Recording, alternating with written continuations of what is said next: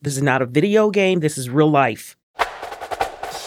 This is the Educator's Playbook from the Penn Graduate School of Education. I'm your host, Kimberly McLaughlin. After finishing my PhD in curriculum and instruction, I spent 20 years in both urban and suburban schools as an English teacher. Every day, it feels like the ideological and cultural divide in America is getting wider, with our schools in the center of the fight. A recent Pew Research study from October 2022 finds that public views on K-12 education have become deeply partisan, and debates over how schools should cover topics like race, gender, and sexual orientation have filled our news feeds and legislative bodies. How do educators deal with the challenges of their classrooms and lessons becoming more and more politicized? On this episode of the Educator's Playbook podcast, we're sitting down with education experts to tackle just that. My first guest today is leading education historian Jonathan Zimmerman, author of the book, Whose America? Culture Wars in the Public Classroom.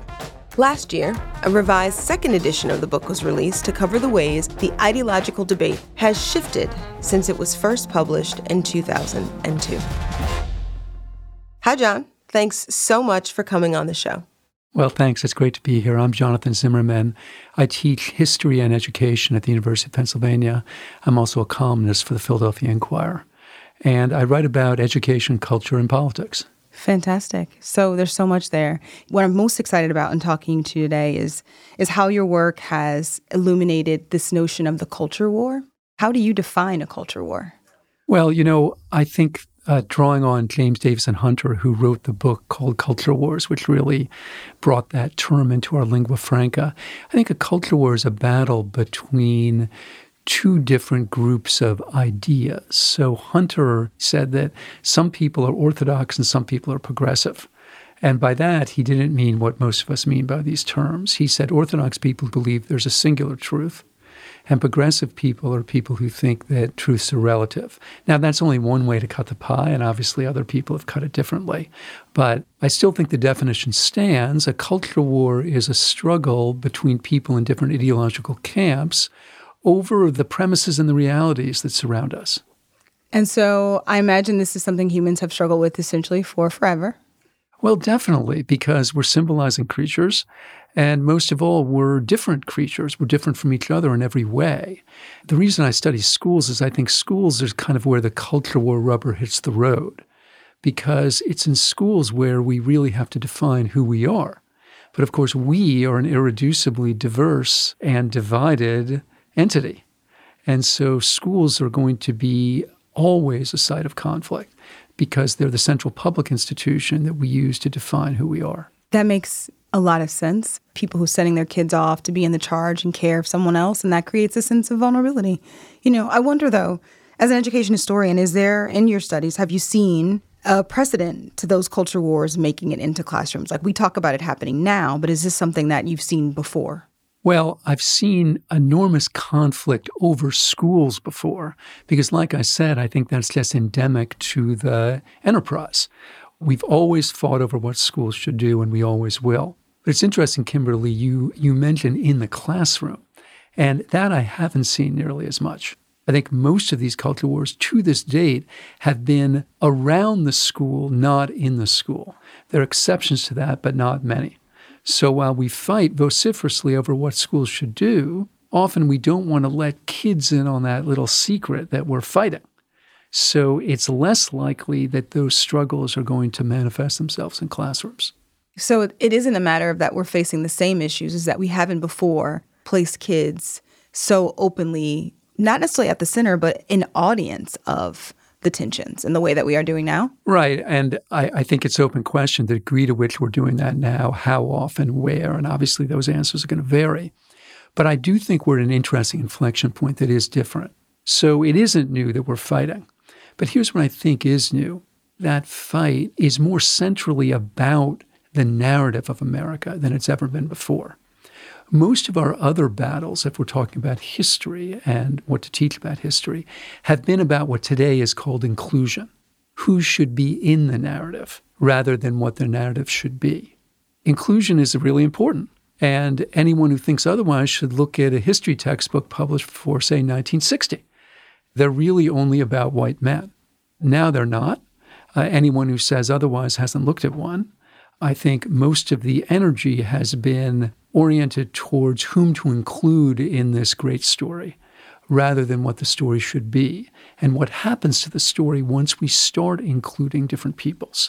And I think that latter battle is relatively new, and I think that's where we are right now. But we may not have the language, really, the vocabulary for conducting that debate, and we may not have enough consensus that it even belongs in our schools. Does that shift? Do you date it to 2020 as like the shifting moment? Well, that's obviously an important moment, but I actually date the beginning of, let's just call it the battle over their narrative, to the election of Barack Obama. Right after that, you see the formation of the Tea Party. It's not a coincidence that right after Obama is elected, you find, say, Glenn Beck on TV saying, what we need to do is celebrate the original Tea Party or Sam Adams. He even creates a kind of oak-lined little red schoolhouse in his studio.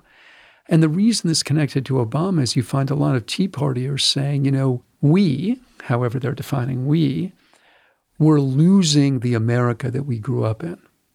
And, Kimberly, they weren't entirely wrong about that. Obviously, we had never elected an African-American president. But more than that, I think that the election of Obama made a lot of people start to question what America is and what America was. And so that's really where I date the beginning of it. And then you see in the schools battles over ethnic studies in Arizona and California and other places. Then ultimately the battle over the revised AP U.S. history curriculum in 2014, 2015. Now, none of these are, let's just say, hugely controversial or publicity generating as what happened in 2020, because obviously the George Floyd murder was so awful and dramatic. But I do think they're important precursors to that battle over the narrative. For sure. You talked about the differing positions on what America was and what America is. And I think that the other thing that this conversation is setting up is anxiety about what America will be. Particularly those of us who are in the classroom or studying the classroom, we can't deny that part of this is a conversation of what are the visions of America. Definitely. And you mentioned emotions earlier. We're emotionally invested in those visions in a very big way. And when our own visions are countered or contradicted, it hurts. So to take a very relevant contemporary example, when Republicans, and they are mostly Republicans, say that the 1619 Project, for example, represents a fundamental challenge to the way that a lot or most Americans have learned history, I think they're right. I think they're 100% right. I just think it's a good challenge, or it could be a good challenge if we use it properly, but they're not wrong about the premise. I think a lot of us are seeing the ideological battle being waged via conversations about censorship, via book bans or curriculum restrictions. What is the history of classroom censorship? And then I'm curious as to what your advice is to teachers as to how to deal with that call for censorship. Right. I mean, look, just like we've always had culture wars, we've always had censorship. We've always had people trying to remove materials that they think are harmful or destructive in some way. But, I also want to emphasize that the word censorship itself has a politics, and it's obviously a very loaded term. Even censors don't say they're censors because nobody likes them. And when you poll Americans about censorship, they don't like it either.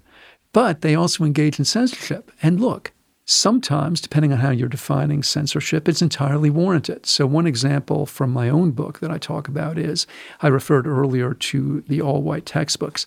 It wasn't just they were all white. It was that many of them, especially those sold in the South, described the enslavement of Africans as a beneficent act performed by white people to civilize savage Africans. Now, why did that change? The answer is not because, good and right-thinking historians like me started telling other stories. No, you know why it changed? The Urban League and the NAACP organized parent committees and textbook committees, and they presented themselves at school boards. And they said, you are not going to adopt a textbook that praises the Ku Klux Klan for saving white womanhood. And you're not going to use Little Black Sambo to teach reading. So were they at some level censoring those books? I suppose so. But I would applaud them for doing that. There are some things that we should remove from our schools. And when I say remove, let me just be clear. I'm a First Amendment guy. I don't think those books should be burned in some fire. But I don't think they should be used as the adopted textbook to teach reading or history. They may be used as a primary document to study the way that we've talked about race. But that's very different from what we're talking about here. But how do teachers today, given all this anxiety around what you're teaching and how you're covering it, like how do they make themselves feel safe and still align with what they think is responsible as an educator? It's incredibly difficult. I think, Kimberly, you were asking the most important question of the day. And let me just say before I answer it that I'm speaking from a place of enormous security and enormous privilege. I mean, I'm a full professor at a major research university. So what I'm not going to say to a grade school teacher in this country is, oh, just let it rip. Don't worry about it. That would be absurdly precious. I get to let it rip. And I do let it rip. As you should. And I feel incredibly fortunate to do that. But most teachers in this country don't have the protections that I have. So what would I do if I were them? The first things correspond with and join hands with as many people that want to protect freedom as possible. So we hear a lot about Moms for Liberty. We don't hear quite as much about Red, Wine, and Blue, but Red, Wine, and Blue is a parent organization devoted to trying to protect the rights of teachers. It's not nearly as large as Moms for Liberty, but it arose to counter Moms for Liberty. And I think we're starting to see more of that. The right answer to these censors is not, why don't you butt out, you dumb right-wing evangelical Christian? That's a losing proposition. The right answer is for other people to butt in.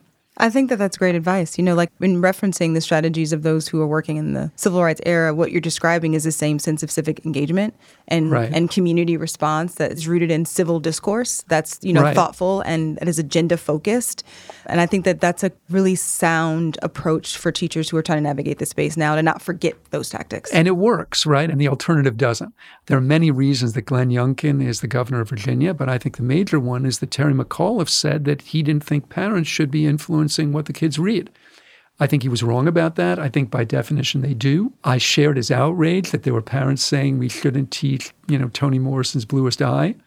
But again, the right answer to that is not, oh, parents should have nothing to do with this. The right answer is let's bring other parents who actually want their kids exposed to that into the discussion. And I think some of that is happening, and I hope more of it happens. I also think about the stresses teachers are under to keep their communities as safe spaces and how we can really support them in figuring out how to engage with student pushback, how to respond to student pushback, how to facilitate rigorous, courageous conversations in ways that don't marginalize kids who maybe perhaps don't share the majority view. Right. I've been asked versions of this question for the past couple of years, really since 2016, since Trump. If you believe in the dialogue, you have to be willing to lose or don't have the dialogue. So if I were king, and Kimberly, we don't have enough time this morning to enumerate all the reasons that won't happen, but every high school teacher would present the 1619 Project next to the state-approved textbook and say, okay, kids, let's start with Columbus. Let's examine what it. What does 1619 say? What does the textbook say? Let's do the American Revolution. What does 1619 say? What does the textbook say? And so on. But one of the things I emphasize to teachers is if you're going to go down that road, like I want you to, you have to be willing to let the students disagree with you. So if you're all hot about the 1619 Project, you have to let them favor the textbook. And if you favor the textbook, you have to let them favor 1619. And if you don't do the exercise. Because if you do the exercise and you cook the books in that way, you're saying that you want a dialogue, but really what you want is for the kids to agree with you. Yeah. And that's a version of what my students have learned to call Zimmerman's fallacy. Tell me. If everyone had a true dialogue, a real discussion, unencumbered by propaganda, fully informed by facts, they'd agree with me. Of course they would. And that is cynical. It's cynical. And it's bipartisan. Yeah. It's all around us. If you really believe in democracy and you really believe in dialogue, you have to believe that equally informed and equally decent human beings can and do reason from the same set of facts to different conclusions. Well, I want to thank you, Jonathan Zimmerman, for taking some time to join us on the Educator's Playbook. So thank you so much for being here. I really enjoyed this. Oh, and thank you. It was a great conversation. That was Penn GSC professor Jonathan Zimmerman giving us the broader cultural and historical view of polarization in our classrooms. Our next guest is here to share her own experiences from the front lines of the culture wars. Her career has been in both K-12 teaching and administration, most recently in the greater Baltimore and Washington, D.C. area. Andrea Kane, thank you so much for sitting down to share your story. I'm really excited for our listening audience to get a sense of who you are. So can you introduce yourself to them? Absolutely. I am Andrea Kane. I currently serve as a professor of practice in educational leadership. I have about 30 years of experience in K-12 public education. I've done everything from substitute teacher to classroom teacher in elementary school, assistant principal, senior manager for school improvement for 77 elementary schools, Title I specialist, assistant superintendent for curriculum and instruction, associate superintendent, superintendent. The ecosystem. I get it. I get public ed. I get instructional leadership. Do you get these culture wars that are part of this conversation right now in this country? I'm not pleased about it, but I do have awareness and have experienced some of that. Can you let us into that world? How you have been a witness to or have been forced to participate in this current state of division around cultural values? My experience for 22 years in Maryland, in Anne Arundel County, Annapolis area, was we focused on equity and equitable practices. And it was a district-wide effort. There was not a lot of pushback. And this was starting right around 2005-ish, right on through at least 2014 was when I left. But they were still continuing the practices. I mean, significant research and significant work went on from the top superintendent right through to the classroom level to bus drivers. I mean, everybody was involved. And that was a very suburban district. Mm-hmm. We had pockets of poverty, which mirrored urban-like communities, and we had pockets of rural communities. So it was all three, but largely suburban.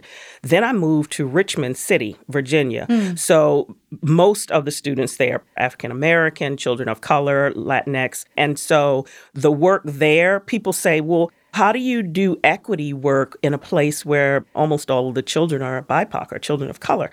And equity work is not just about ethnicity and race. Equity work has to do with ability. It has to do with gender. It has to do with meeting children where they are. And there's also the whole issue of socioeconomics, which was very, very prevalent in that community. And then I moved back to Maryland in Queen Anne's County, which was very small. Probably the county had 50,000 people there. Our school system was just under 8,000 students.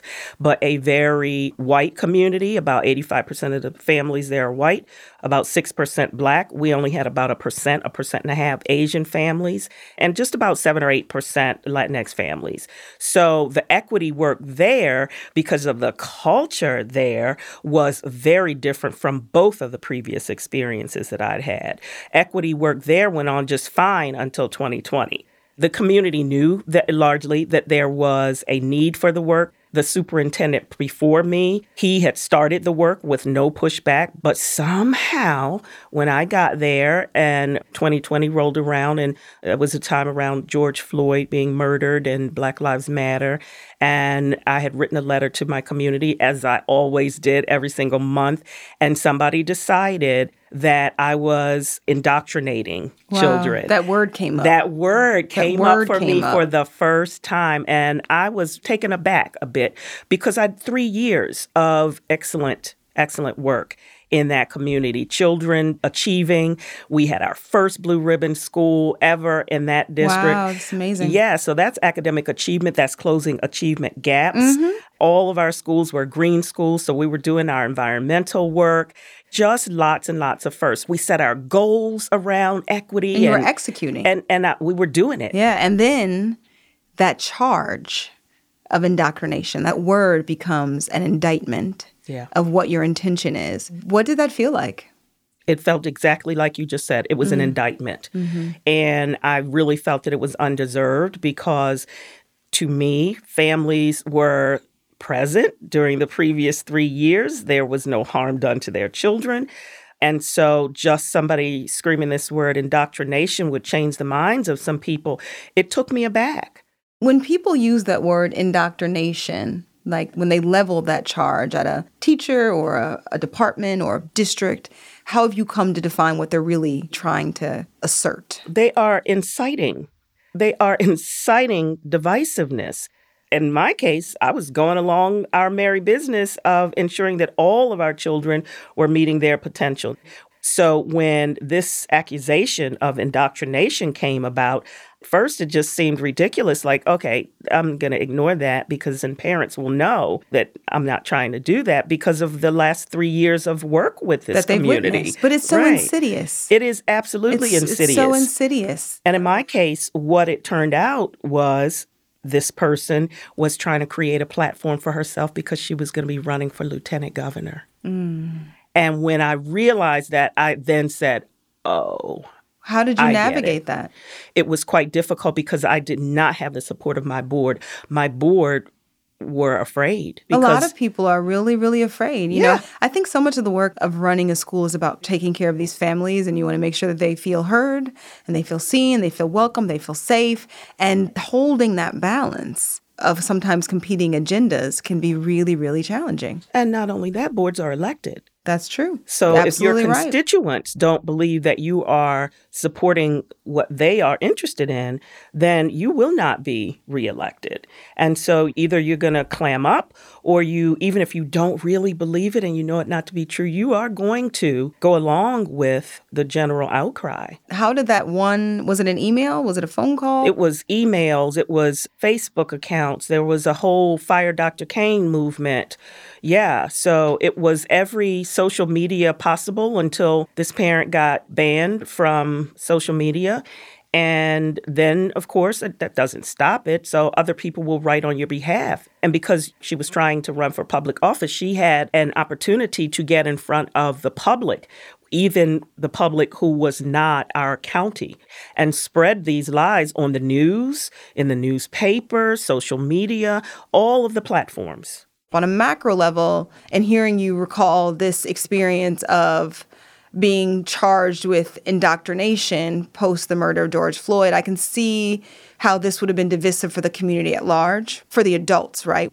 Did you at all see how that was playing out on a micro level with the experience of children in the district? Well, that's interesting because that's what my letter was about. So I value relationships, just as most educators do. So I approached this entire situation from the perspective of being a parent, because I am a parent. I'm the mother of 2 Black males.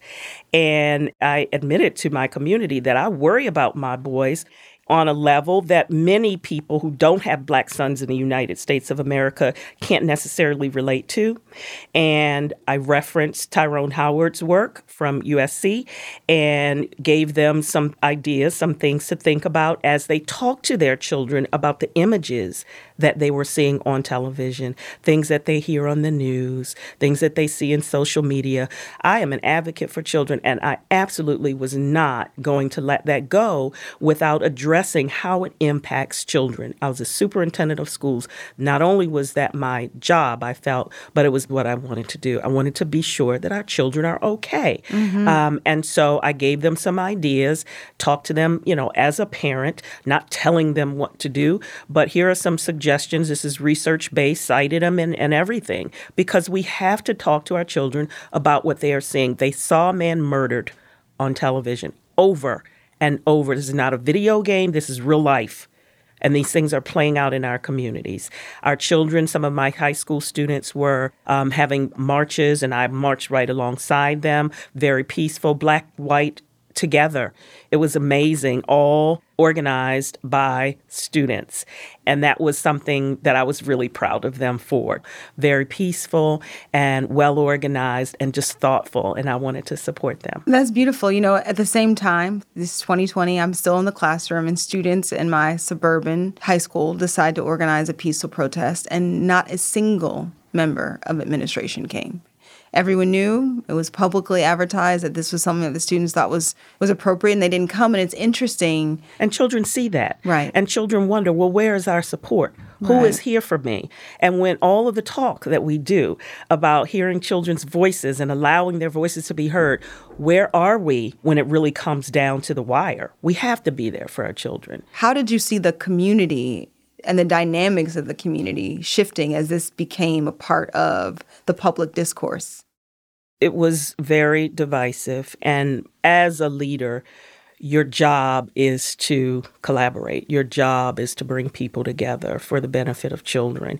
And when I saw that that was not the case, then I knew once my contract was over to step away, because there are children all over the world that need to be literally served. That need to be served. Right. And if not here, then someplace else. You know, we think about outcomes and how you were navigating, remaining as a steadfast leader in the moment in the storm, and then navigating what would be your next best move. What is the best advice that we can give educators who are standing in that storm, trying to figure out not necessarily the exit strategy, but the survival strategy? Absolutely, because that's what it is. And for me, I did have to take some time away because, there were death threats. And it got to that point, and I had to think about, number one, my safety, and number two, my well-being. Self-care is a real thing. When I talk about self-care, I don't talk about manicures and bubble baths. I'm talking about those things which preserve who you are as a person. I'm talking about being seriously reflective and thinking about which direction you want to take. So when I talk to educators that are in these situations, first, I want to make sure that they are attending to themselves, because they can't be there to support children, to advocate for children, marginalized children, or anybody else if they are not 100%. Sometimes that means you have to take a step back, and do not be afraid to do that. Don't be embarrassed to do it. It is not an indictment if you have to do that. You are taking care of yourself so that you can continue to support children.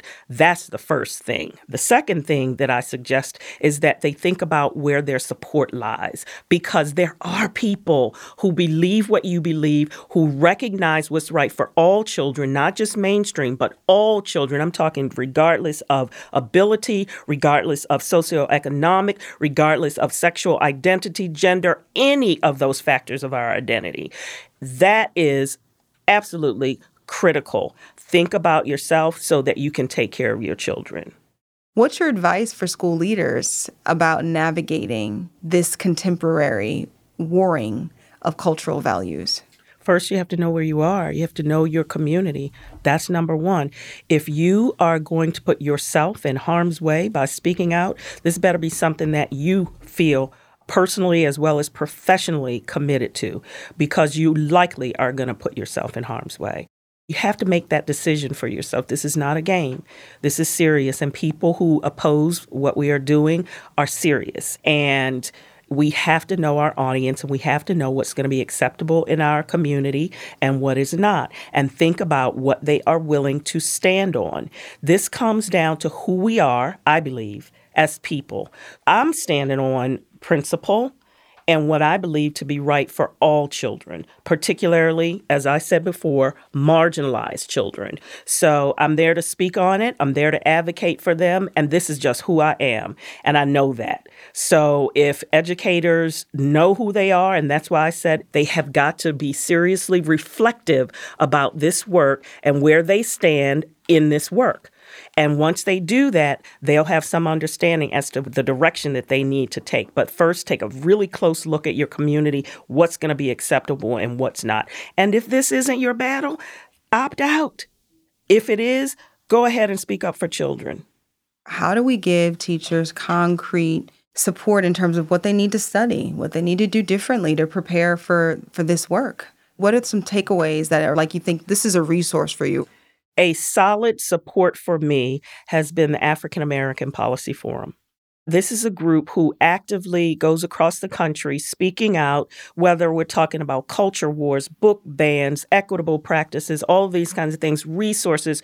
You can look it up on the internet. And you will see story after story of examples of educators, not just leaders, but educators, classroom teachers who are in this fight and who are advocating for children. Yeah, many of them have been persecuted for telling the truth, but that's why we have to know. Across the country, DEI, diversity, equity, inclusion, leaders and coordinators have been under attack to the point where some superintendents are changing their titles. Some superintendents are doing away with the position altogether. Some superintendents are being quite creative with how they use that personnel and linking them to content areas so that we can work for children in a way that doesn't put an employee in harm's way. And that is a wonderful thing. But there are supports out there for educators who are doing this type of work. What would be one or two of your biggest concerns about how these wars are going to affect public education? It is exhausting work, number one. We lose people from this fight, if you will, simply because they are sometimes the only, right, in their district or in their school. And everybody comes to them when there's an issue that has something to do with conflicts with culture, conflicts with race. And it is exhausting work. So one, they have to take care of themselves. That's why I always say self-care, be reflective, number one. And another thing is that so many people are afraid.